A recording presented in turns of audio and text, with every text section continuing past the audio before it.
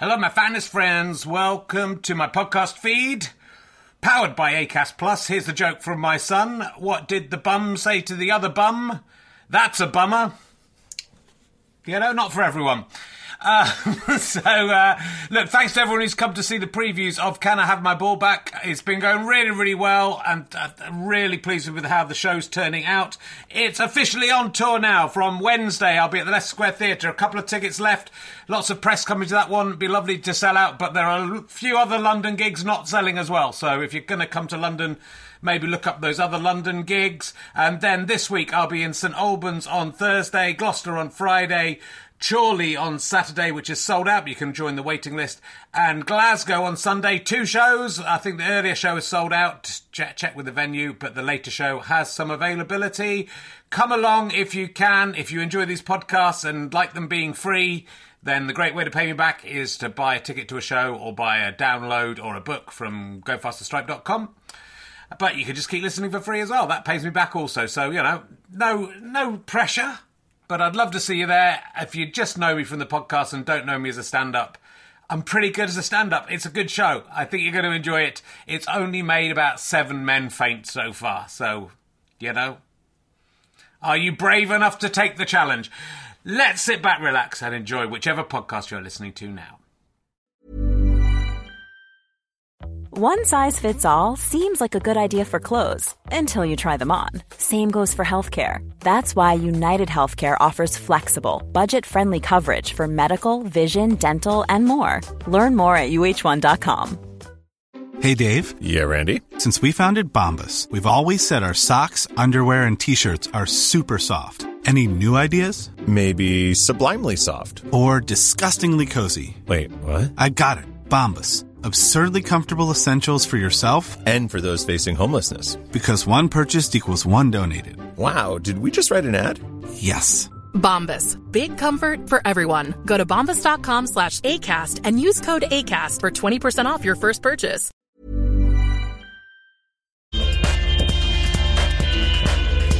Hello everyone, welcome to the Mac in Belfast. Please welcome a man who's going to kill you all with the deodorant he brought full of poison. Cut through security. It's Richard Herring.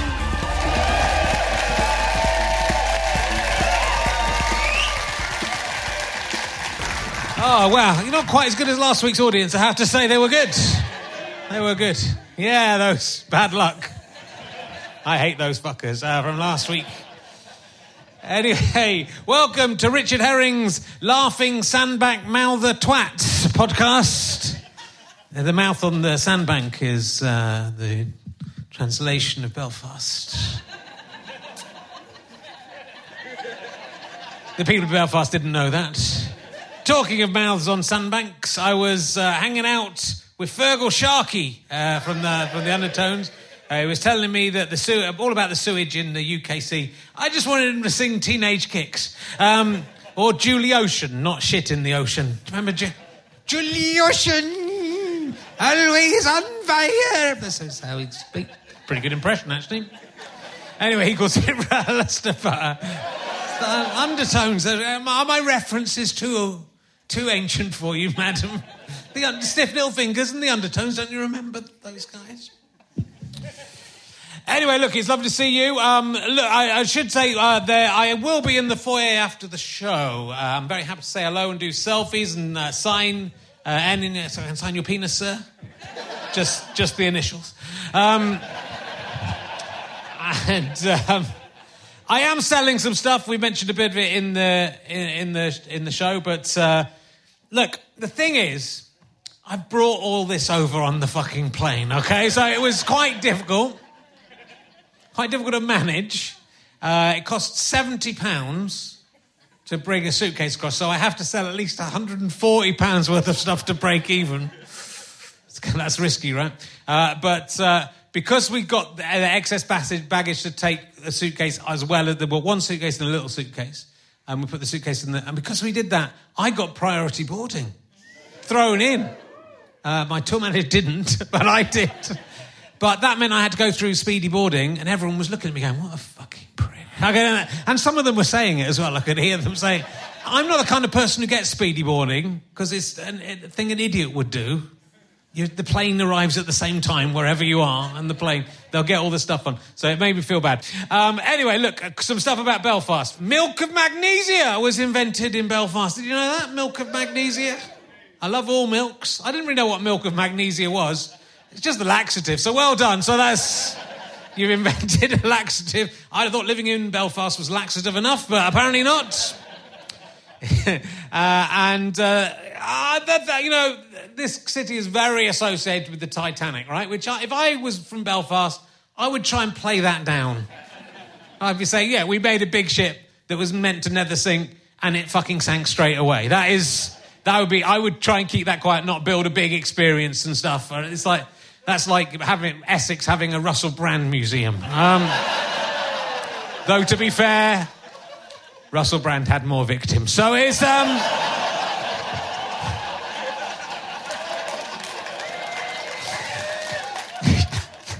why am I doing a little dance after that? Awful joke. That probably won't go out either. Imagine, it's absolutely astonishing at the Titanic. This ship's never going to sink.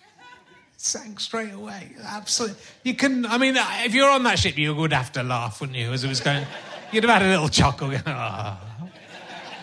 Titanic. Anyway, be ashamed of it, Belfast. It's a definite failure.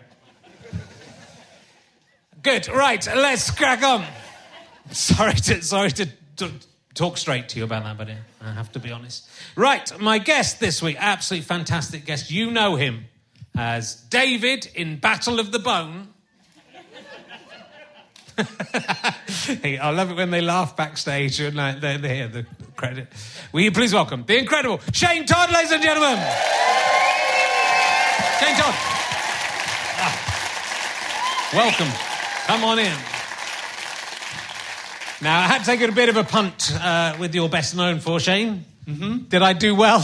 Battle of the Bone, everyone knows, 2008 Northern Irish independent zombie film. Not what it sounds like, Battle of the Bone. It isn't. I thought it might be Battle of the Bone was on for 2 weeks in cinemas here. It was an independent movie where Protestants and Catholics come together to defeat zombies on the 12th of July. Right, that's good. It's as good as it sounds. That's very good. For my birthday, that's nice. I'll rent it for my birthday. Is it on streaming? It's on DVD, and there is a cover on the front of the DVD. I promise I'm not making this up. And the director put it on, unironically, like he was really chuffed with it. It was from Impact Martial Arts magazine, Japan. And it genuinely says in the front of it, the greatest Northern Irish martial arts zombie movie ever made. I enjoy a misstep, and I enjoy an attempt at a political satire using the wrong thing, and that sounds like that sounds just right up my street. Yeah. Even Planet of the Apes, which I like, is a slightly misjudged political satire of the time, because it's about race, and it's also about monkeys. That is not a good start, Pierre Boulez. Yeah. So. It sounds a bit like that. Anyway, good. Look, it's lovely to see you. And I've been catching up with all your stuff. Look, I was very excited about your special. Let's start with your special before we talk about what you were doing before you were a comedian, called All American. Mm-hmm. And it's available for free. Yep, YouTube. YouTube. And it's a great idea because you've done an American tour, which is extraordinary in itself. A successful American tour, and the live show is all of those shows videoed, and you've picked different bits from different shows, put them together. I stole the idea from Chris Rock. Right. If you remember, he did a special. He did a world tour. Yes. I just did that. Okay. Not Chris Rock's show. not Bigger and Blacker by Chris Rock. I was doing my first American tour. Yeah. Small comedy clubs in America. And there's this thing here where people are really curious about how your material travels, because people assume that if you're a comedian from here, that when you travel, you just talk about here. So, people think I'm in Chicago talking about Castlecourt Shopping Centre in Belfast. And I am. As it turns out, yeah. They know it, you know what I mean? But yeah, it was kind of answering those questions that people have about how does it work when you're away. And people asking kind of like a nice way, they're like, how does it work? What, do they like you out there? Do they get it? And that kind of thing. So I had done last year a run of shows at the Opera House in Belfast and filmed 5 nights of it, like real professionally, at great cost, 5 cameras a night, and had it.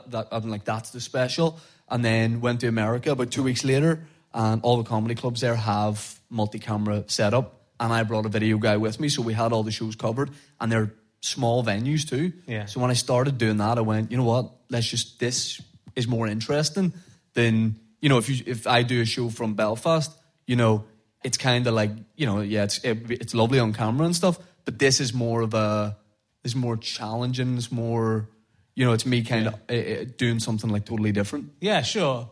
You know, it is a fascinating thing to go to America. What's the, you know, I've toured the UK, and that's, you know, sometimes you have, my glasses break every show. It's my new catchphrase. You know, sometimes I have to fly to Belfast. It's quite hard. How does that compare to? I mean, is it just flying between the cities in America? Or did you get a big tour bus and drive between all of the? Oh no! I'm just flying in between, and it's like people have an idea of like, oh, you're doing this America tour. It's all quite sad. It's just me sitting like in airports, you know, doing like long flights. Sometimes I'm there just by myself, and I get really into the PC game Football Manager. Right. Okay. So like my wife would be ringing me, being like, because we have 2 young kids, and I'm obviously missing home. She's like, how is it out there? And I'm like pretending, I'm like, oh, it's, you know, it's difficult all the travel. Secretly, I'm taking like Lincoln City up to the championship.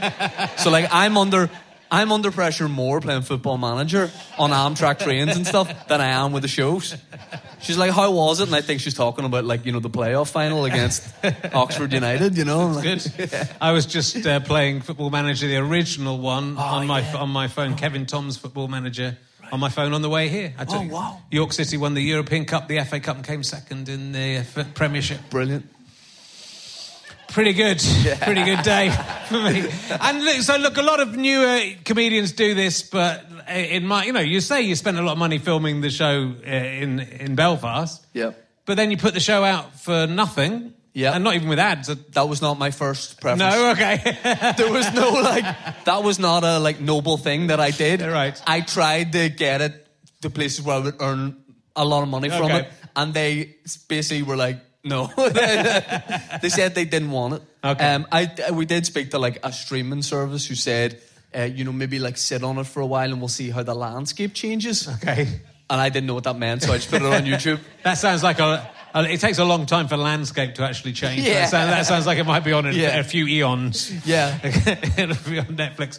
But it's still, I think it's a good way to advertise your next show, right? You put that show up and then you hope people will see it and go, oh, we'll go and see your next show. Yeah. So does that work? Do you think it's a viable way to do it? Kind of, yeah. And I want to kind of get rid of the material a bit so I could start doing new material. Yeah. So if I put it all out there, it'll force me to just make sure I have, new stuff. Yeah. But it's been I'm a big fan of just putting stuff out and just getting as many people to see it as possible. Yeah. And even with doing a podcast and stuff, it all just feeds back into stand up, and that's my number one passion. So hopefully more people just come to that. Yeah. Cool. No, it's great. It is a really great, it's a very funny show. Do check it out if you haven't seen it already. So look, you've been being a stand-up for since 2008, is something like that, 15 years? Yeah, maybe even, I think I was 18 when I did my first gig. Really? Okay. Yeah. And you were working in a call centre before you did stand-up, right? Yeah. So what were you doing in the call centre?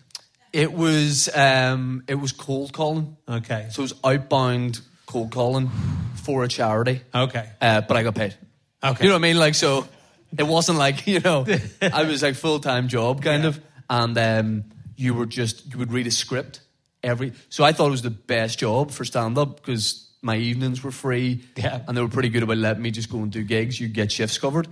And I would write stand-up on the side when I was even on the phones and stuff. Nice. And then I was like, this is perfect. And then the more it went on, the more I just started repeating that script, the less I was kind of writing on the side. So eventually, I just had to quit. But I had no work lined up. It wasn't, I didn't quit because there was too much comedy going on the side, or I was being offered this or that.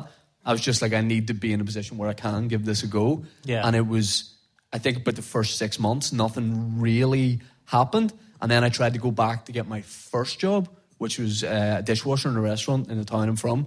And they didn't give me the job back because I was shit at dishes. I was so bad. So you were writing jokes on the side. Yeah. Inside the plates. Using sauce on plates, yeah. And luckily, like, one thing came in right at that time where it was like, oh, I need to move on. And then it kind of snowballed a wee bit from there. Cool. But, you know, you've been... I mean, the fact you get to tour America on whatever scale is pretty unusual. There aren't many... You know, when you think of UK comedians doing that, it's maybe Jimmy Carr. I think Sarah Millican sometimes does UK tours. You know, it's very few people. Yeah. So you've become very... You're playing big venues in Ireland, for sure, and touring the UK as well. So it's going very, very well, but like it's sort of interesting, isn't it? I think a lot of people in England and Scotland and Wales might not have heard of you. Yeah, definitely. Yeah. I mean, we also have this thing here, Richard, where like we can never like agree that we're doing well. Right. So like when you're saying all these things, I can't just be like, yeah, it is going well. It's just instinct for me to be like, oh no, it's not. Please don't say that, because then something's going to happen. But yeah, I mean, I can sell like a load of tickets in Belfast, but then there's parts even of Ireland where I wouldn't sell many tickets at all. Yeah. It's strange. And it seems to be like working class cities that have these thriving comedy scenes where I'm selling a lot of tickets, you know, like Belfast, Liverpool, Glasgow, Yeah, I can see. Newcastle, Manchester, places like that. Yeah.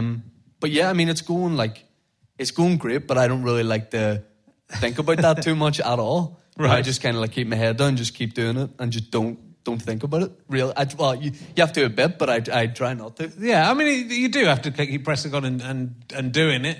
Do you think, you know, obviously you've got a podcast, you're doing a podcast show tomorrow as well, of your own podcast, which is called Tea With Me. Mm-hmm. There's a question mark at the end of it. Tea With Me? Is it Tea With Me? And you've been doing that for 3 or 4 years. Yeah. Is that what got you to the American tour? Is it sort of worldwide successful enough? Before that, can I just say you gave me a mug backstage? Yeah. Which is an euphemism. And great. I told you it's a great size of mug. Yeah. I really appreciated the mug. Yeah. Slightly bigger than a standard size, but not like Sports Direct big. That's right, yeah. Great. Sports Direct mug, you know what I would use for? Soup. Yeah. It's not really a tea mug, be cold by the time you get to the end of it, but great for soup. But you'd never think of doing that. No. Try it. Okay, I'll give it a go. Or like if you're starving, I would have 2 Sports Direct mugs of soup. Yeah. What was the question? I'm just thinking about soup now. I'm a bit hungry. Yeah, I'm on a yeah. diet at the moment, so that's not been the best. I feel like, you know, I don't... This may be weird, but I don't like eating soup in public. Right. I feel like vulnerable doing it or something. I think it is. I think do you know what makes you more vulnerable, and this is not because I've done a show about it, but if you eat a yoghurt in public, I think just the act of having to lift a spoon. If you're on a tube, when we did one of our first TV jobs, there was a director and we didn't know him very well. We'd worked for a little bit, and then me and Stuart got on the tube, and the director was there, and he was eating a yoghurt on the tube, and we lost all respect. Yeah. It's just there's no way you can do that I feel like there's certain brands that you can sort of get away with. Yeah. But if he's getting torn into a pity faloo, it's like, we can't work together. There's a weakness. There's just a weakness to having to lift. Do you know what you have to respect? What? Crunch corner. Yeah. You know, if you're confident enough to sit on a tube and just, you know, fire that, and then mix it all up and eat that, that's a bit of a power move. I would respect that. I would respect that. If you don't have a spoon and you're using the lid if you've fashioned it into a lid, no, just using your hand. Yeah, no. I went to the cinema with my wife yesterday, and I bought like a pret-a-manger salad, like a falafel and hummus salad, and it wasn't until terrible cinema etiquette. Yeah, it wasn't until I was in the cinema I realised I hadn't picked up a fork, and so I had to eat a falafel and hummus salad with my hands in the dark,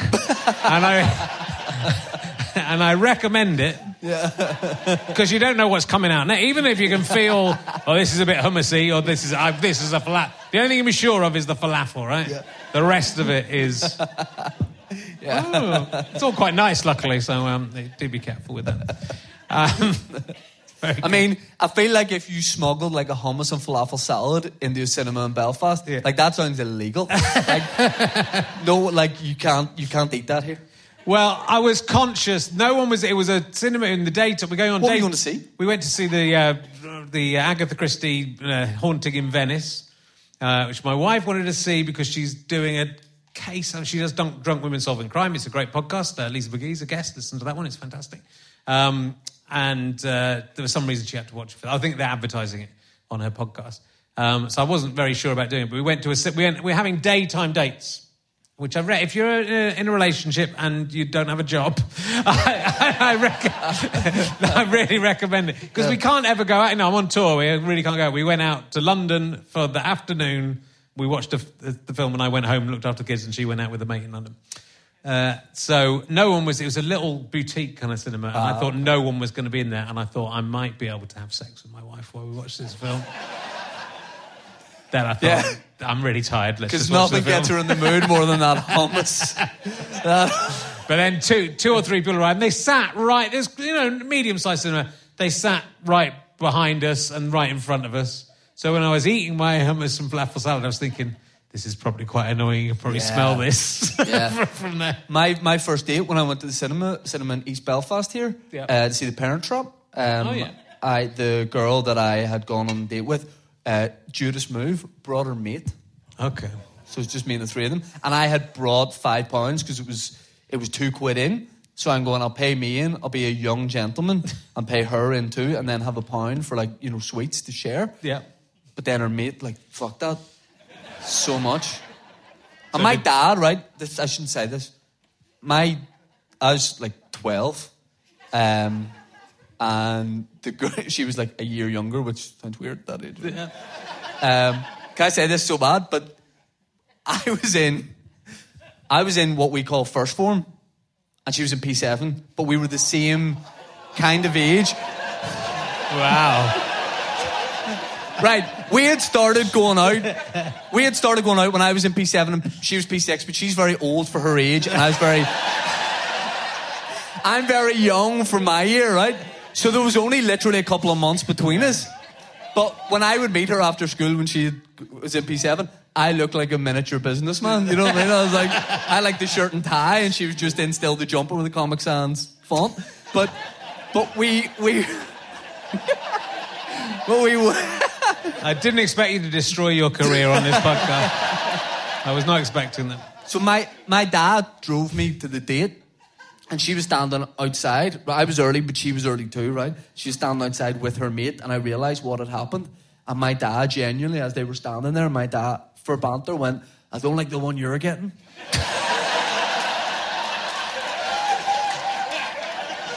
And they're married now. Yeah, but cinema was my first date. Yeah. That's nice. It's a nice story. I'm trying to work out if The Parent Trap makes that better or worse. It's like... If you got £5 and there's three of you, I just envisioned the two of them going in and you sitting eating your sweets outside. Yeah. Never mind. I mean, it could have been good. Yeah. Could have worked out well for you. It didn't. No. It didn't. Okay.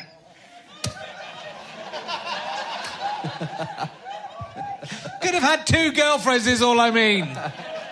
Wow, you're sick people here. Look, there's lots of great things in your special that I was interested in talking to you about. Circumcision. Mm-hmm. I've had part of my genitals removed. Oh, you're bald? Yeah. Shit. I think that maybe that's what I'll do next. Yeah, give it a go. You can get a lot of material out of it, as you know, with all these things. Yeah. You've got adult circumcision. No, I got a child circumcision. Oh, do you? Okay. No, yeah, I got an adult circumcision. Yeah, that's quite. It's quite unusual to be. It was with local anaesthetic. I didn't do it for banter. No. Yeah, anaesthetic. Do you say under anaesthetic? Local anaesthetic, or is it local? So were you awake when it happened, or did you go under? I was awake, but I was numb below the waist. Yeah, I mean, you were. They're not going to numb the. I would hope. Yeah, I don't think. I was numb from the neck up. But I didn't. They offered me local or general anaesthetic to have my ball removed. Yeah. Who the fuck is taking local anaesthetic for that?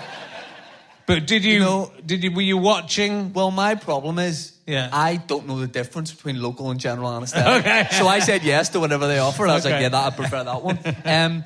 I was awake and I, of course, didn't look, but they weirdly, and it's like, I got a colonoscopy a few months ago. Right. Why are they offering you the option? They said, do you want the TV on? I thought they meant for like Homes Under the Hammer. I was like, well, yeah, it'll be a nice distraction. I'm not my hole. So I knew what they were doing, but I had my eyes closed for the circumcision. But they had like a thing up, you know what I mean? That's on my foreskin. They asked me to hold it. They had like a little bit of a curtain up, but they were talking to me during it. And can I say this? So good. But see, the worst, because you're numb, the worst thing about it was the injections to numb it. And I got, they tell you can't drive, obviously after it, and I got a taxi. With your cock. Yeah. Yeah. Don't need your cock. The last thing you want after you're all vulnerable and sore from a circumcision, I don't know if you've ever gotten a Belfast taxi. They are not subtle. I got in from like this, like, you know, low-key hospital, clearly like hobbled into the car, white as a sheet, with lots of pamphlets and all with me. Clearly I've been through something. And the driver went, well, what did you get done? I was like, I said, circumcised. And he genuinely, like the whole way home, going over speed bumps and all, he's like, that's probably hurting you and all. Like he wouldn't shut up about it the whole way home. It was more painful than the surgery. But yeah, I got it done. And you know what, Richard? Wouldn't thank you for a foreskin now. It's way better. You reckon? It's miles better. It is miles better. Looks weird at the start, and then it starts to actually look good. Was it for the American tour? Because most of them are circumcised in America. You just wanted to fit in with the Americans, just in case. No, I had a very tight foreskin. Yeah, it can happen. Yeah, I know all about penises. I've written a book about penises. I've written a book about balls. Yeah, arsehole next. Yeah, I'll come to you for that one with your experience. They can. Yeah, it's you know, there aren't many people you can talk to about their circumcision. That's kind of an interesting. It's one of those things as well. The dark kind of mind of a comedian. Whenever I found out I was going to have to get circumcised, my first thought is, bit of material. There's material there. There's jokes there. You know what I mean? So it makes it kind of okay. Yeah. When I went to the GP, like I had a big ball. I went to the GP. He said, "Don't worry, 99% sure this isn't cancer. Good to get a figure." And I left feeling quite happy that I didn't have cancer. He was wrong, by the way. Spoiler alert. But I was slightly disappointed because I thought I can't do any material about nearly having testicular cancer. Yeah. But now, luckily, I had testicular cancer. There's a book. Stand-up show. It's fantastic. So comedians look at the world in a different way. Yeah. Than has to be said than any normal person. But most people couldn't craft their missing foreskin into money-making material. I crafted mine literally into a bracelet. Did you? They must, aren't they? Don't they use them for like making beauty products or something? What do they do with the kids' to sell? Where they use the skin, they use the cells in foreskins. Is that what it is? Nope. Kids, little babies' foreskins. They take the cells and they use them to rejuvenate old people, like a sort of a cock vampiric. What is it? Some woman up there knows what I'm talking about. Then she went no when I said that they'd make them. They make a beauty cream. Thank you, doctor. So there you go. So I hope you didn't just throw it away. Well, no, they didn't offer me, because that was the thing. Like the next day, I was like, oh, I should have got it. You know what I mean, and done something with it. Yeah. But they I don't know what they did with it. Yeah, I don't know what they did. Probably put in a bin or. Can you reuse it like a rubber band around something? I don't know. You go back there, they've got some papers. I don't know. I would like to have had the option to have done something. Yeah, they don't give me the ball back either. No. That's what the book's largely about. My anger is still. They keep it. They hold on to it. You think so? No, they definitely do. My oncologist told me there'll be somewhere in case they need it again. For just table tennis.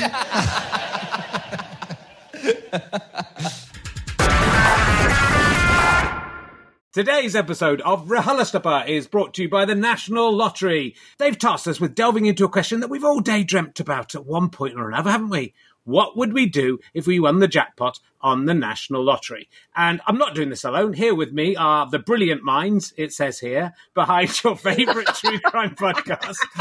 I'm married to one of them. I can't remember which one. It's Hannah George, Taylor Glenn, and Katie Wilkins. That one's theme's the most familiar. It's the Drunk Women Solving Crime. Hooray! Hello. Hello. Last year, when Richard had this conversation on his podcast, he said... So, who would be the first person you'd tell if you won the National Lottery? I suppose it'd probably be my mum. I tell my mum everything. She's the first person I call. I don't think I'd tell her. I wouldn't even tell my wife. Imagine winning the National Lottery. You could set up your own bank accounts. Wow, unbelievable. I stand by it. I stand by everything I said. Katie, how do you respond? Would you tell Richard if you won the National Lottery? See, now, I put it to you this. Challenge accepted, because I propose we play a game. How long would it take me to spot that we've won the lottery?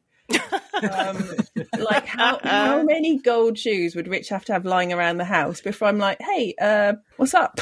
Well, how long did it take for you to notice that I'd lost one of my testicles, Katie? A long time. It was a couple of years. But he said, "Isn't it? Didn't they used to be two?" So I think he'll get away with it. Given one of the first things I would do is build an extension on the house and have a hygienist in there who works for me every day cleaning my teeth, you might notice quite quickly. That's what I'm going to do with the money. I'm glad you said teeth, actually. I was thinking, we've gone straight from his bollocks to a hygiene. I didn't know you could have testicle hygienists. Well, wait, you hate going to the hygienist. Why do you want a permanent hygienist? Exactly, because then I won't have the horrible thing where they have to carve plaque off your teeth every 6 months. They would do it every day. When my husband went to the dentist last, apparently the dentist he opened his mouth and she just went, small teeth. My gosh. I know. What a thing to say to somebody. Although when your gynecologist says that, you're like, whoo, thanks. Yeah. You could pay for him to have big teeth put in, Hannah. You could get that. You could have massive rabbit teeth. Yeah, I've got a kind of Ken Dodd thing, sort of like, I'm interested. Get him a tickle stick. I think we're gonna. All right. What would you guys get? What were your first purchases? Oh wow, first purchases, lobster, just for myself, just a big lobster for myself. And can I say that I would buy a ticket to watch Taylor eat a lobster? It's quite a spectacle. She's seen it before. What about you guys? Is there any case that you would like to investigate with millions of pounds behind you? Oh, I really liked. We did this case called the Somerton Man, which was about a guy that was found. It was like in the 40s. He was just found on a beach in Australia, and they never worked out who they were. They say they've worked it out now, but I only ever read headlines. I never actually read any articles, so I don't know if they've actually found it out. But I would go into, I would put the money into finding out who he was.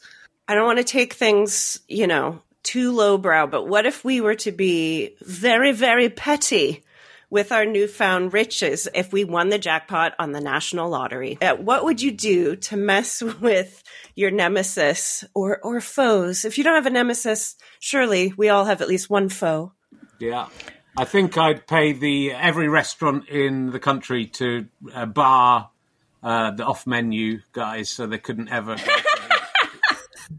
eat anyway. That's very good. Except Texas Fried Chicken in Shepherd's Bush. They could go in there. That's the only place that I'm not going to bar them from.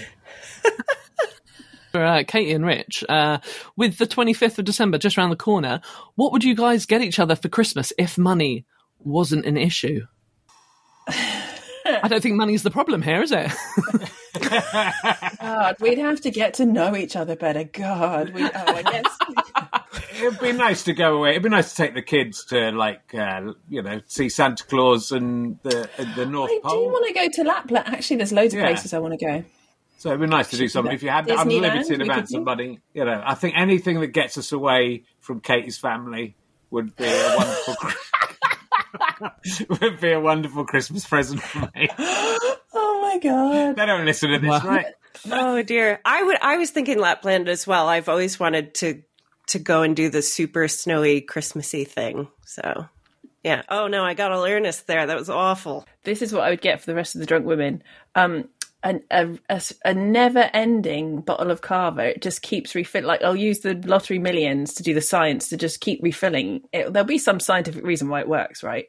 Like the Norse god Thor, when he had drank from the horn and it never ended because it was secretly connected to the ocean. It will be like that, but with Cava. Or champagne. Aww. I've got the money now. It's good that it was Cava was the first thought, rather than just the one that we get for £5 We want never-ending £5 drink. So, just like any of us, when it comes to the National Lottery, it could be you. If you were to play tonight, where would you keep your ticket whilst you wait to find out if your numbers come up? Do you have a safekeeping spot? We have we call it our Jason Bourne box, which is just a really sexy way of saying the box we keep our passports in. So I'd keep it in the Jason Bourne box. I think, it's a game of chance, and I think you have to increase the peril. So I keep my lottery ticket over an open flame that it's just high enough. But just so that it could, just if the wind blew, it could just burn up and I could lose everything. So I'd just like the extra. I could win, but also I could lose everything. And it makes it much more exciting for me as a fun thing to do. Wait, so your safekeeping space is an elaborate James Bond style ruse that's going to end terribly. I'm going to keep mine dipped in some flame-proof material. You'd best. When Rich puts it on the flame, we're still fine. Yeah. I would keep it in Toby's mouth because there's so much room with those tiny teeth.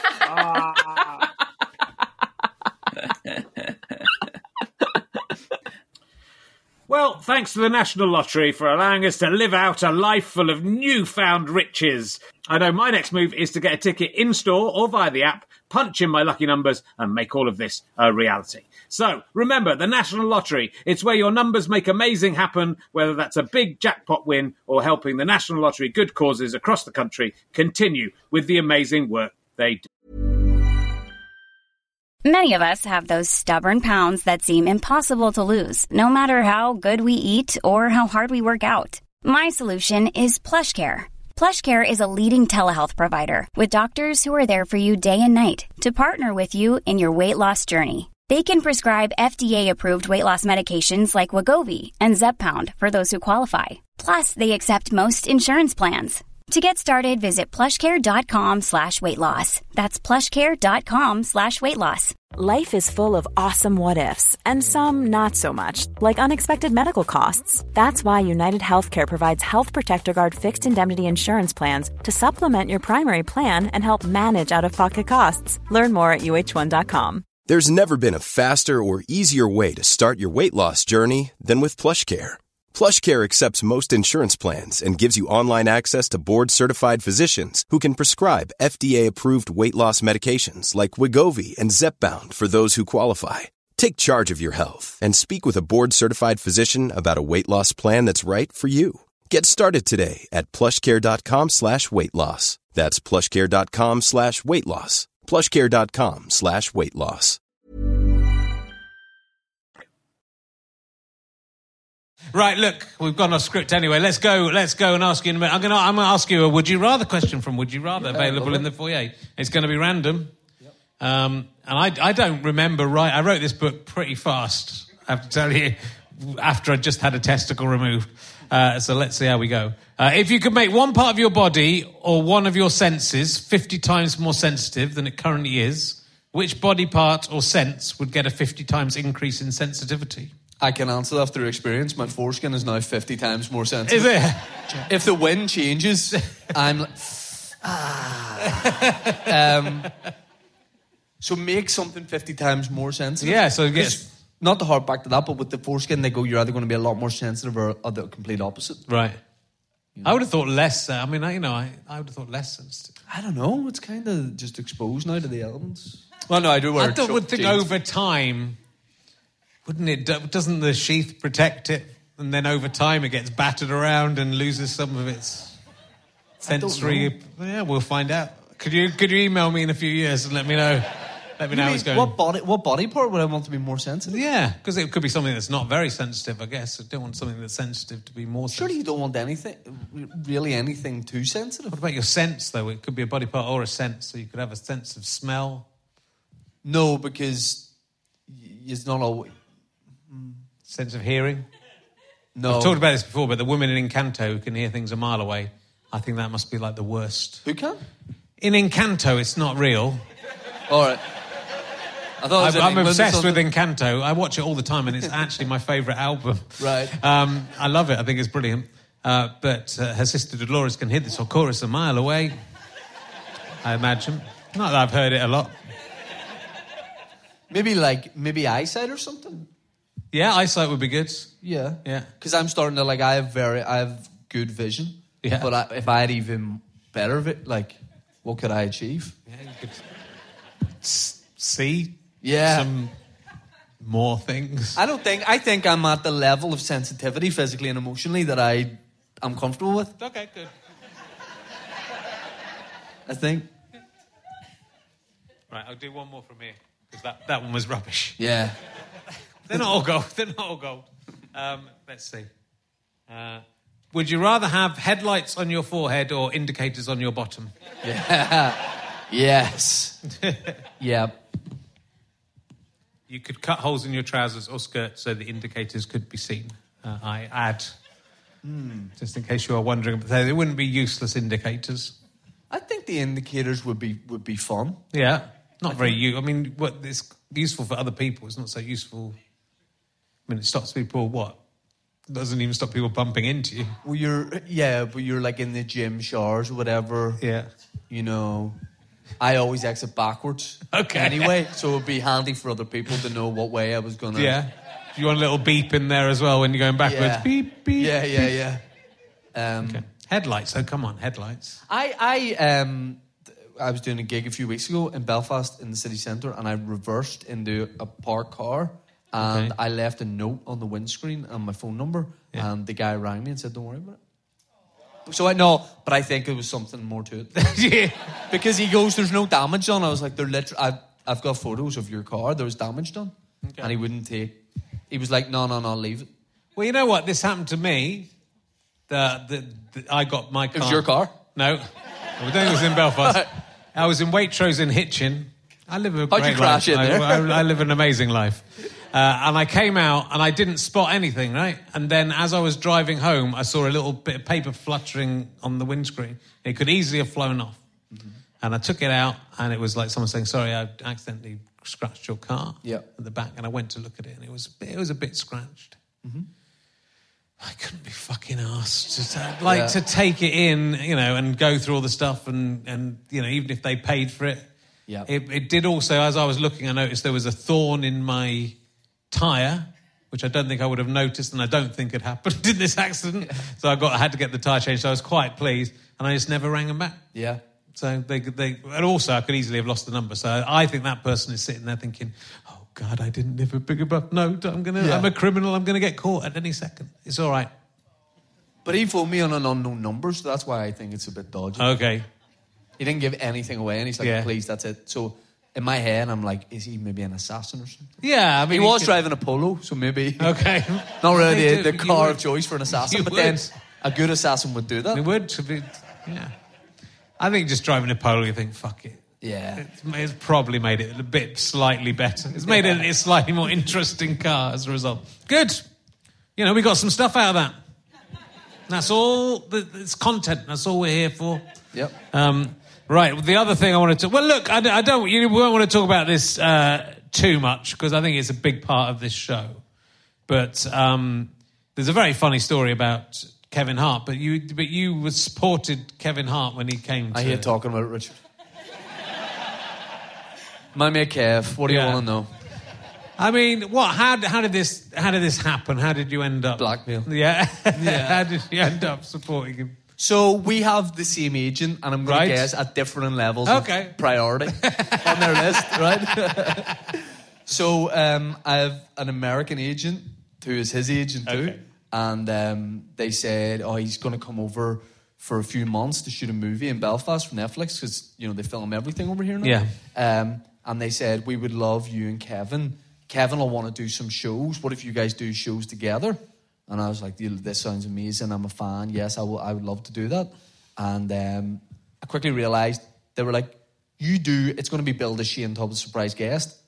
I was like, happy days. But they go, you just do 10 minutes at the start, and then the surprise guest does an hour. Right? So I realised, okay, I'm opening for him on tour, and I was like, you know what? Let him have it, right? It's like a co-headline tour. Yeah. But he was here shooting films, and in my head, I'm going, he's going to be my best mate now. I was like, this is unreal. Like, you know, we're going to be like running about Belfast together, getting into all sort, you know, maybe if it goes well, we talk about Battle of the Bone too. There's a role there for him, I'm sure. So the way the shows would work is that he wanted to do intimate venues in Belfast, small venues, because he was working out his new hour-long show to then put out as a special. Yeah. And I was like, this is great. I'll get to see it being crafted and all that kind of thing. So they wanted me to do 15 minutes in like 100-seater venues, and then there would be a break, and then Kevin Hart would do an hour. So I was like, great, we'll hang out backstage. And I'm not even like that kind of guy. I let people just do whatever they want backstage and not bother them unless it comes up kind of organically. But I was like, of course it's going to come up. So what would happen is I would go on stage and he wouldn't be there yet. Right. But as I was on stage doing stand 20 minutes at the start, they would arrive in a different door, him and his entourage. So I was like, that's a bit weird. And then I realised I'm like the human decoy to start the show, get everyone looking at me, and then they're going in round another way so he doesn't get bothered. Yeah. So he would film like 7 a.m. to 7 p.m. every day and then come do stand-up. So like the work ethic he talks about, I always looked at that and thought, maybe that's just a bit for show. It isn't. Yeah. So I would do my set. It was always roughly 15 minutes, but they would shine a torch when he was ready. So sometimes it was 15 minutes, sometimes 10, sometimes 40 minutes and that kind of thing. Right. So me, it was always two support acts. It was usually me and my mate Colin Geddes, right? So we would fill time, and usually it was me that was on just before him, so I never knew how long to do. And you'd get a flash, and that meant he's walking to the stage, so wrap it up and bring him on. Wow.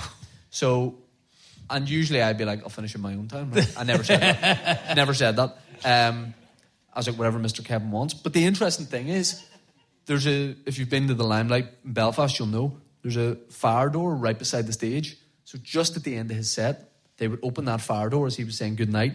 His bodyguards, who he brought over from America, the scariest guys you ever meet, would form like a human corridor. He'd be like, Belfast, goodnight, walk out that and into like a moving car and leave. And then I'd go back up and be, give it up for Kevin Hart. But when I was doing that, in the bubble of those shows, everyone was like, what's he like? You know, people, like, is he the same on stage as he is off and all this? And I would be like, no, he's got his feet in the ground. But I'd never met him. Right? So, but I'd make up wee quirks about him and all that kind of thing. You know? I'm like, no, he loves his football manager and all, you know. I'm like, he's my assistant. You know, I'm running everything by him. And but I was never meeting him. No. And I was like, it'd be nice, you know, like, just have literally a hello or a conversation. Yeah. But I get that, you know, he doesn't want to stay in the venue. He doesn't want to get stuck and blah, blah. So it's fine. And then one of the last shows before we did the arena shows. So it was all these intimate shows, and then we did 2 arena shows. But the last intimate show, I thought that at the end of the show, they were motioning for me to join them at the end of the night in the vehicles to leave. Yeah. And my wife, this isn't in the special, my wife was at the show, and as they're all leaving at the end, I said to her, genuinely, I was like, I'll see you at home. Right? But what had happened, they were not waving to me. So they get in the cars, and I just like, and it's dark, and there's music pumping, and I end up in like the back row of one of the 2 or 3 people carriers. And then I realize that they don't know I'm there. But because I was so like just happy to be there and all vulnerable, I was just like in the back row of the car.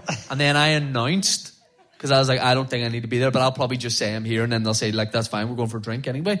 But whenever I said like, I You know I'm in here.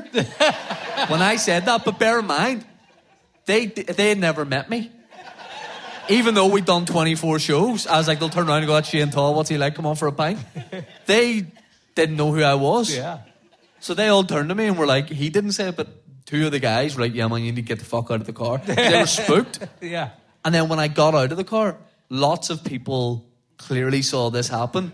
And it was just, it was very embarrassing. And I talk about it in the special, but then what wasn't in the special was when we did the arena show. We did 3 arena in Belfast. 3 arena in Dublin, SSE in Belfast. And when we did 3 arena in Dublin, it was the same thing. Me and my mate Colin do warm up, and then I bring Kevin Hart on. And this is like 11,000 people, something the biggest show I'd ever done in my life. And thank you. And is that Kev? And I would be surprised if he wasn't here tonight to support me. But at 3 arena in Dublin, I was to do 20 minutes, and you know yourself, I'd done 19, finished on a punchline, and thought, that's a good time to bring him. I'm not going to start into a new bit for another minute. Yeah. And there's a huge backstage area there, so they'll be good to go. So I hit a bit over 19 minutes, and then I start getting the crowd ready and all to bring him on. But it was a different crew, a production company on this, so we didn't have the light system. So when I looked over, there's nobody there, so I'm like, he's good to go. Normally, if I looked over, there'd be someone being like, fill time or flash the torch. But there was nobody there. So I was like, Dublin, are you guys ready for the man you're here to see? I go, ladies and gentlemen, welcome to the stage, the one and only Kevin Hart. His music hits, everyone goes mental, 11,000 people. I go, he's waiting, maybe at the big ones he wants me to come all the way off instead of meeting me halfway with a handshake. So I walk off and I'm like, give Kev his moment, right? This isn't about me. I'll exit the stage and let him have a clean walk on. When I got to the backstage bit, he was not there. The crowd are still going mental, but the cheers starting to subside and the backing track plays on, and everyone's just standing there with their hands on their heads. He hadn't been ready. So he's still on like his own time. So we stood there for, it was probably 2 minutes while the whole track played. But I thought like I was done. I was like, I'm done. Like the agency will drop me. He's not going to be my best mate anymore. I was like, it's the worst thing. And then he came down the stairs, still half putting his clothes on. And I was like, we're done. And the stage manager went, go back and introduce him. So I had to go back on and go, ladies and gentlemen, Kevin Hart. And I still, in the changing room after, I couldn't be talked down by my mates. They were like, it's fine. And nobody ever mentioned it that was at the show. They thought it was just, he was milking a big entrance. Yeah. But for the next night in the SSE in Belfast, and that was the first time I was playing a full SSE in my home city, I thought they were going to cut me from that show, but they didn't, and it was great. And I haven't spoken to him since. Wow. But it was crazy that he was here. And again, as I said at the start, I don't really think about things or try and take them in. I like to just push on because the reality of stuff can daunt me a bit. But the fact that we did his tour and got to do arenas with him, I've never really thought about, in the best possible way. I've never, because I think I'd be scared if I thought about it. Yeah, it is weird how you can do that. And, I think you have to treat those, not that I've performed to quite that many people in my life, but you've got to treat those big gigs like they're, regular gigs. There's obviously a difference in performance, but you've got to feel the same. Yeah, and when we did, actually, we got to meet him at those arena shows because it was a more laid-back environment. He wasn't just coming in and out. And he was really nice. He was really nice. Oh, good. Oh. Didn't give me a mug, Richard, though. So. Didn't give you a mug, did he? Nope. No. That mug I gave you is bigger than Kevin Hart, so if I gave it to him, he'd be in a lot of trouble. That's my mate you're talking about. Oh, sorry. It's very little guy. He lives here now. As well? He lives in Belfast now. Does he? He moved, yeah. Wow. That's good. Lives in the Falls Road in Belfast. Wee flat. He loves it. Oh, good. Last week we had, I don't know if you will have been told, we had Lisa McGee on from... you did? Dairy Girls, yeah. Nice. She was good. She was saying how she had auditioned a lot of comedians for Dairy Girls. And if someone came and did it, even if they weren't right for the particular part, if they were good, she'd write a different character for them, get them in. Just thought I'd mention it. Did you have anything to do with Dairy Girls? So it was before it was for the first season, so no one knew like how big it was going to be, and I got asked to audition for it, and I'd never auditioned for anything really before.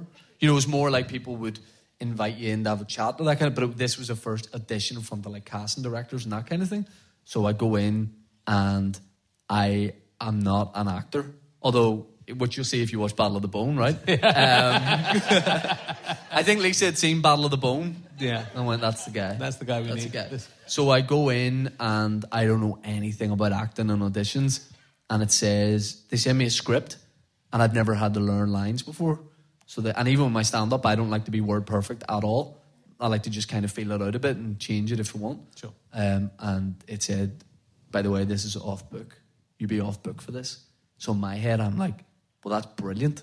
I can read off the book. All right. So I went in and was like, you know, at the start, you do that like, hey, Shane Todd, and you lie about your height, you know, you give your height and all that kind of thing. And you say who your agent is. And then they're like, yep, go ahead. And I'm like, happy days. And I just started like reading it with my head down. And they go, okay, now, okay, you want to put the script aside and give it to us? I was like, well, no, you said I can be off the book. And they went, that means you're off book, you know? Yeah. And I went, that makes sense. So, to be fair to them, they're like the loveliest casting directors in the world, and I've done unsuccessful auditions with them since. They said, they knew I was nervous and I'd never done one before. They went, go to the Starbucks across the road and look at it for an hour and we'll get you back in. We'll work out some space for you and we'll get you back in. And it's like, I imagine if you have like erectile dysfunction problem, someone going, no, just get it hard. It's all well and saying that, but I couldn't do it. Go to McDonald's for an hour. Yeah. And get it hard. So I just came back and was like, I tried it, but I just couldn't learn it in that time. And I didn't get the role. They said, this isn't the job for you. Nah. If you can't learn things in an hour. But for Series 3, they let me audition again and did not get it. Yeah. I think if I had that series, would have been very successful. I think it could have done well. That show would have done really well. What could have been, Lisa's probably thinking. You're quite a sporty guy. You like sport, and I saw you taking part in some boxing. Mm-hmm. We did comedians charity boxing. Yeah. I took it way too seriously. I like in the weigh-in and everyone. I don't know if it's a weigh-in in the press conference. You were all yeah. You looked a bit like when you were dressed up in the glasses and stuff. For some reason, you really reminded me of Limmy, the Scottish comedian. You look very like Limmy. You had a sort of boss thing on it. You didn't, I don't know why. Full-length leather jacket on. I was just really getting in my opponent's head. Yeah. Did it work? Because backstage, because we're all comedians, he was like, what are you supposed to be? And I just didn't say. I just stared at him. And it was brilliant. We did it at the Ulster Hall, which is like a historic boxing venue as well as like a live venue for everything. And it was unbelievable. It was but it took over everyone's life. And the weekend before it, me and my wife were in New York. I was doing like a one-off show, but it was supposed to be like a bit of a romantic getaway. Right. And then I was like, every day I have a boxing class booked, so I would just like run the Brooklyn Bridge and go to a boxing gym every single day. But it was just in like a friend of a comedian knew a boxing trainer out there and just like a regular gym. But we were staying right beside this really famous gym in Brooklyn. So I kept taking photos outside of it and sending it to Johnny, who I was boxing, and being like, hard work never stops. But I was not actually in that gym. And we might do it again, but it really did become like all encompassing. But it was great. It was a really fun experience. It was really good. Were you really going for was the boxing serious-ish? The whole training I was taking it really seriously. And then on the night, I realised it's like it's fun, the whole thing, but it's not really that fun like punching someone. No, I know. It was good. It was a good night, and I knocked the guy's tooth out, but it was a screw in, so it doesn't really count. I've knocked out someone's teeth and they weren't real teeth. Oh yeah? Yeah, when I was playing hockey at school, I was quite good at hockey, but we just sometimes played boys hockey instead of football. Girls hockey? Boys hockey. And I I raised my stick too high and smashed this guy in his front teeth and knocked out all of his front teeth. And he was one of the toughest guys in school. He played hockey. He was slightly. Well, you had to. It was like in the lesson. It wasn't like so. It was in the lesson. He'd once not funny. He'd once had a bonfire and thrown some petrol on to see what would happen. And so he sort of had some burns on his... Not funny. But I knocked out his teeth and I thought I was going to be killed. Yeah. But it turned out they were already false teeth because they'd already been knocked out. And he was only like 13. He'd already lost his fries. He'd had his two front teeth knocked out twice. At least twice. Yeah, he let me off. Right. Hi, Anthony Sewell, if you're listening. Seems unlikely. It's unlikely he's alive. It's really unlikely he's alive. I mean, it's unlikely anyone who was at school with me is alive. It was so long ago, but there we go. Good. We'll try another. We'll try I want to ask you this about my new old emergency question. Who's the most famous person you've ever been in a lift with that you didn't get into the lift with? Do you understand that question? Yes. Thank you. It's a very simple question. You ever been in a lift with a famous person? Have I been in a lift with a famous person? Yeah, that you didn't get in with. Well, Kev might be No, the answer did you get in with him? No, I didn't because I gave him that respect. You know what I mean? He had a close circle and I just gave him his respect and they told me I couldn't get in the lift. Right.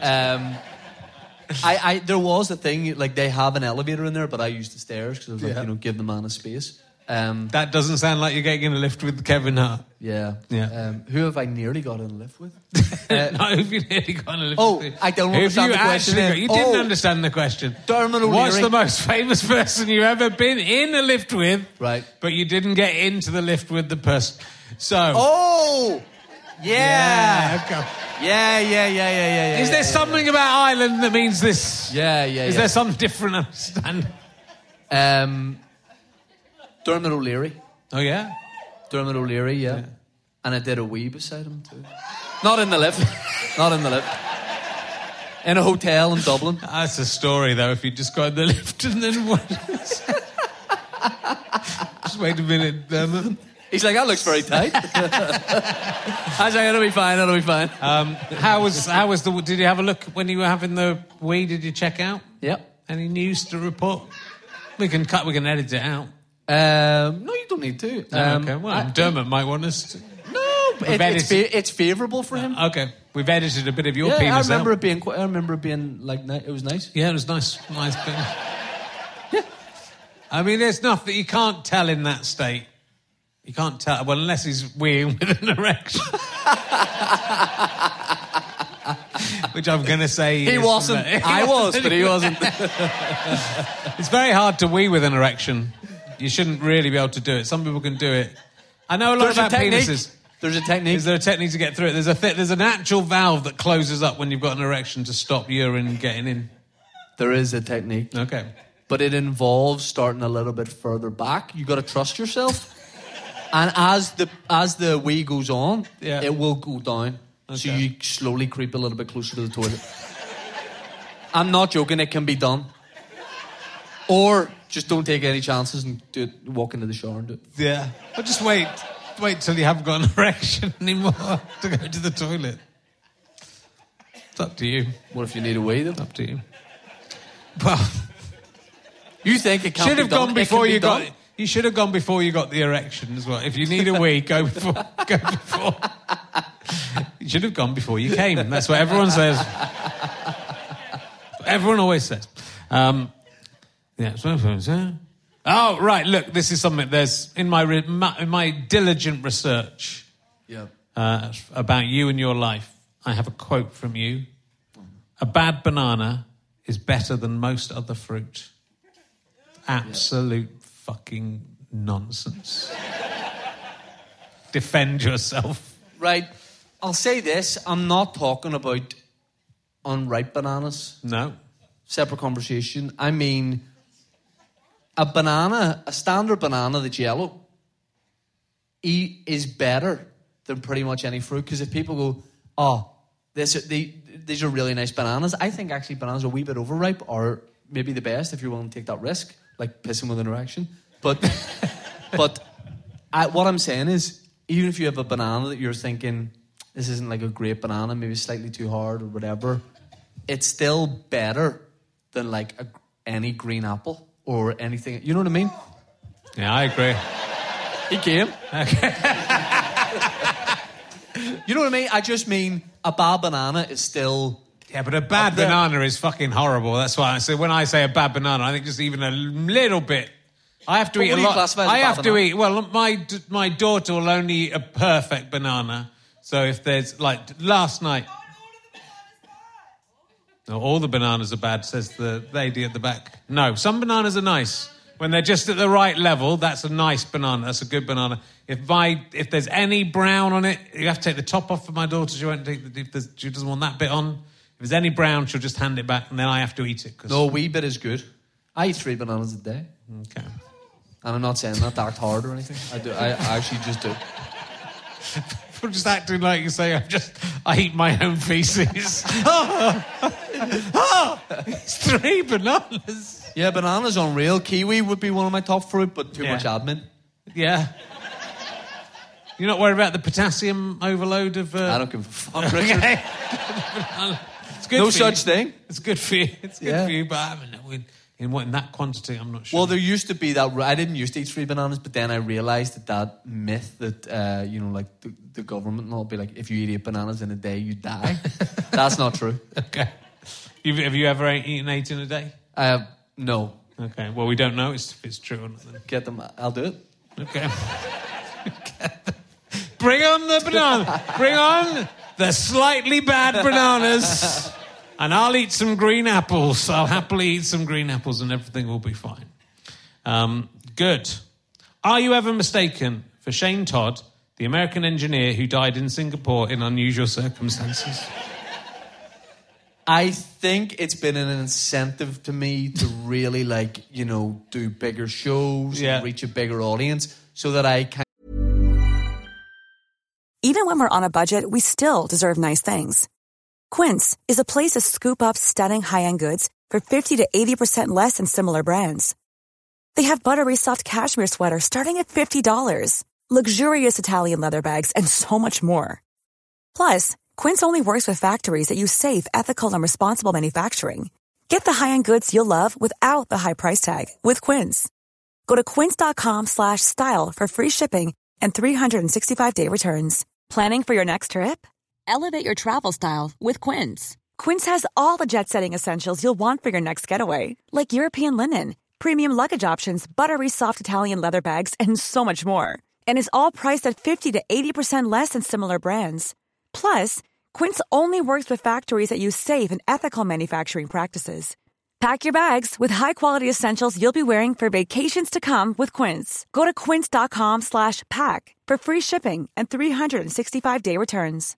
Imagine the softest sheets you've ever felt. Now imagine them getting even softer over time. That's what you'll feel with Boll & Branch's organic cotton sheets. In a recent customer survey, 96% replied that Boll & Branch sheets get softer with every wash. Start getting your best night's sleep in these sheets that get softer and softer for years to come. Try their sheets with a 30-night guarantee. Plus, get 15% off your first order at bollandbranch.com. Code BUTTERY. Exclusions apply. See site for details.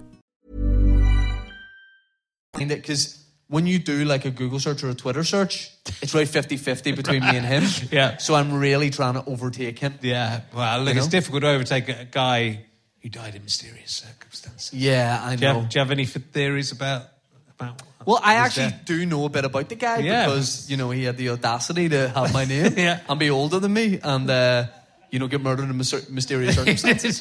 I do. I don't get mistaken for him, but in day-to-day life, I get mistaken for everybody because I have just, that face. Limmy?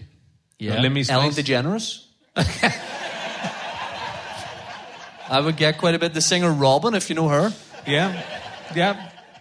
The girl from Stranger Things. It's always girls. Yep. Yeah. I do. I just have one of those faces. I do a thing on Instagram, #NotShaneTodd, where people send me and be like, "Oh, this is you," and it's, clearly isn't. I got so many of them. I just have a kind of like starter pack face. Yes.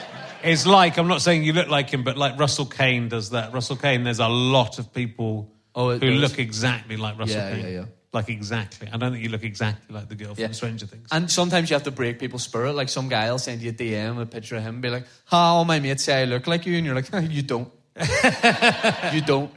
Well, I get that a lot. Although in Bath, it will have been out by now, Stuart Goldsmith brought his postman with him. He came up on stage. He did look quite like me. Yeah, he did. Yeah. I mean, he was the right height and everything. And do you have a celebrity doppelganger? Charlie Borman. Yeah. So I've been mistaken for Charlie Borman a few times. On the brow of the hill, we could be Ewan McGregor and Charlie. Yeah, we could. I've told this story before, but I was sitting in a club and someone came up to me like one of those celebrity places. I was just on my own. A guy said, well done on the long way round. And I didn't know what he was talking about. I'd never seen it. So I went, what? Yeah. He said, well done on the long way round. Yeah. He said, when you motorcycle around the world with Ewan McGregor.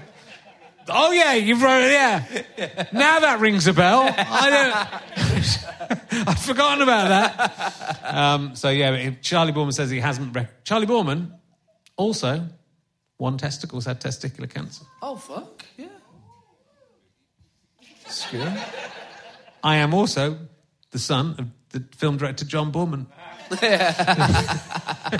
Which now makes sense. We were twins. There's quite a few similarities between me. I love motorcycling. He loves motorcycling. My dad was a motorbike racer, professional motorbike racer. Was he? Yep, road racing. Locally, it's a thing that... Do you know they do that here where they just race, on the street? Yeah. Like on the normal roads? Yeah. As in, if they fall off, they're on the... You know what I mean? They're on the road. They're on the road. Yeah. It's nuts. They're going 200 odd mile an hour. Yeah. It's the craziest thing. And my dad once took me out on a bike whenever I was about 13, and his mate's bike, his mate Keith's motorbike, and he took me, I'd say we're nearly hitting 100 on B roads, country roads, and our country roads are nuts. Yeah. And I was on the back and I was physically crying. I was like, please stop, and shouting. And my dad's fully getting down for the corners and stuff. I went down for about 20 minutes. He brought me back. I'm shaking. And he goes, I had to scurry you off the bikes. I'd never shown an interest in bikes, ever. I don't like bikes. I was like, this was never going to be an option for me. He's like, you'll not be a motorbike racer. I was like, I wasn't going to be. It was so bad. Wow, yeah, I would not enjoy that. No.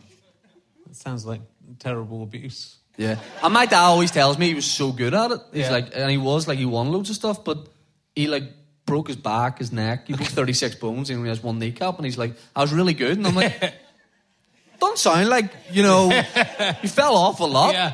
I think that's part of it. Charlie Borman's, one of his legs is short than the other leg. He's come off quite seriously 3 or 4 times. Right. So yeah, I think it's part of the... Did you feel that when he crashed? Yeah. Like that phantom pain? Yeah. Well, I wish... Yeah, he will become the same height as me. Hey, look, we're nearly at... I can't believe how quickly this has gone by. Look, you're on tour. Yep. Maybe not by the time this goes out. With your new show. You've done 10 fucking shows. That's so impressive. I mean, I've done 14. But I'm very old. Yeah. I'm 15 maybe. But I'm very old. So you must have been kind of taking one a year, basically. Kind of an hour a year, yeah. You sort of have to here because, it's a small place and I like to tour once a year. Yeah. So you don't want to do the same show. Sure. So you turn... But I think if there comes a time where it's not coming easily or anything, I'll park it for a year, and... just still do the club gigs, but not tour. Yeah. I'm not scared of that, but at the minute, it's, I'm enjoying it every year. Yeah, I mean, if you can do it, I think, and that's what, I did mine consecutively. I repeated a couple of them just so I could do them as DVDs, but from years ago. But yeah, it kind of does, once you get into the sync of it, and then I stopped, and then it's been 4 or 5 years since I've done one. So it's sort of a danger of stopping. But yeah, it's sort of good to go fallow every now and again, I think, as a comedian. Yeah. But then, and I'm coming back and hopefully back in Belfast next year doing the stand-up version of Can I Have My Ball Back? Now I can stand up. There's a time when I couldn't But yeah, brilliant. So your show's called Mummy, and I'm sure there'll be another one out if people are listening to this after that show's over. So they can get to see your special on YouTube as well. Yep. I mean, I do think it's great because because you want people to come who like you, right? So if you can just go online and go, oh yeah, I love this guy, or yeah, no, I don't think I want to see this guy live. Yeah. It's a great thing to have, and then you get the audience you need that you know are going to like you, and they get to see a show that they like. So it's fantastic, and it's incredibly impressive what you've done, and apart from Derry Girls. Look, it's such funny shows, so do check him out. Thanks so much for coming on. It's been great to be here. Ladies and gentlemen, give it up for the fantastic... Thank you so much. The living, the non-murdered, Shane Todd. Thank you very much. I'll see you out in the foyer. Thanks, Shane.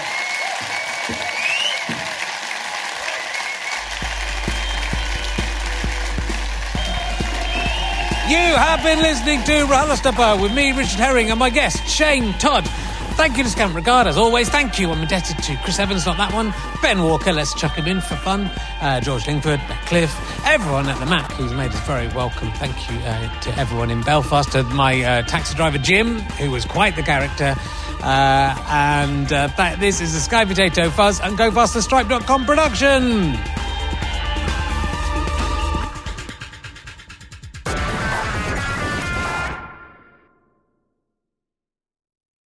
Thanks again for listening to the podcast. richardherring.com/ballback/tour or richardherring.com/gigs for all of the information on the tour.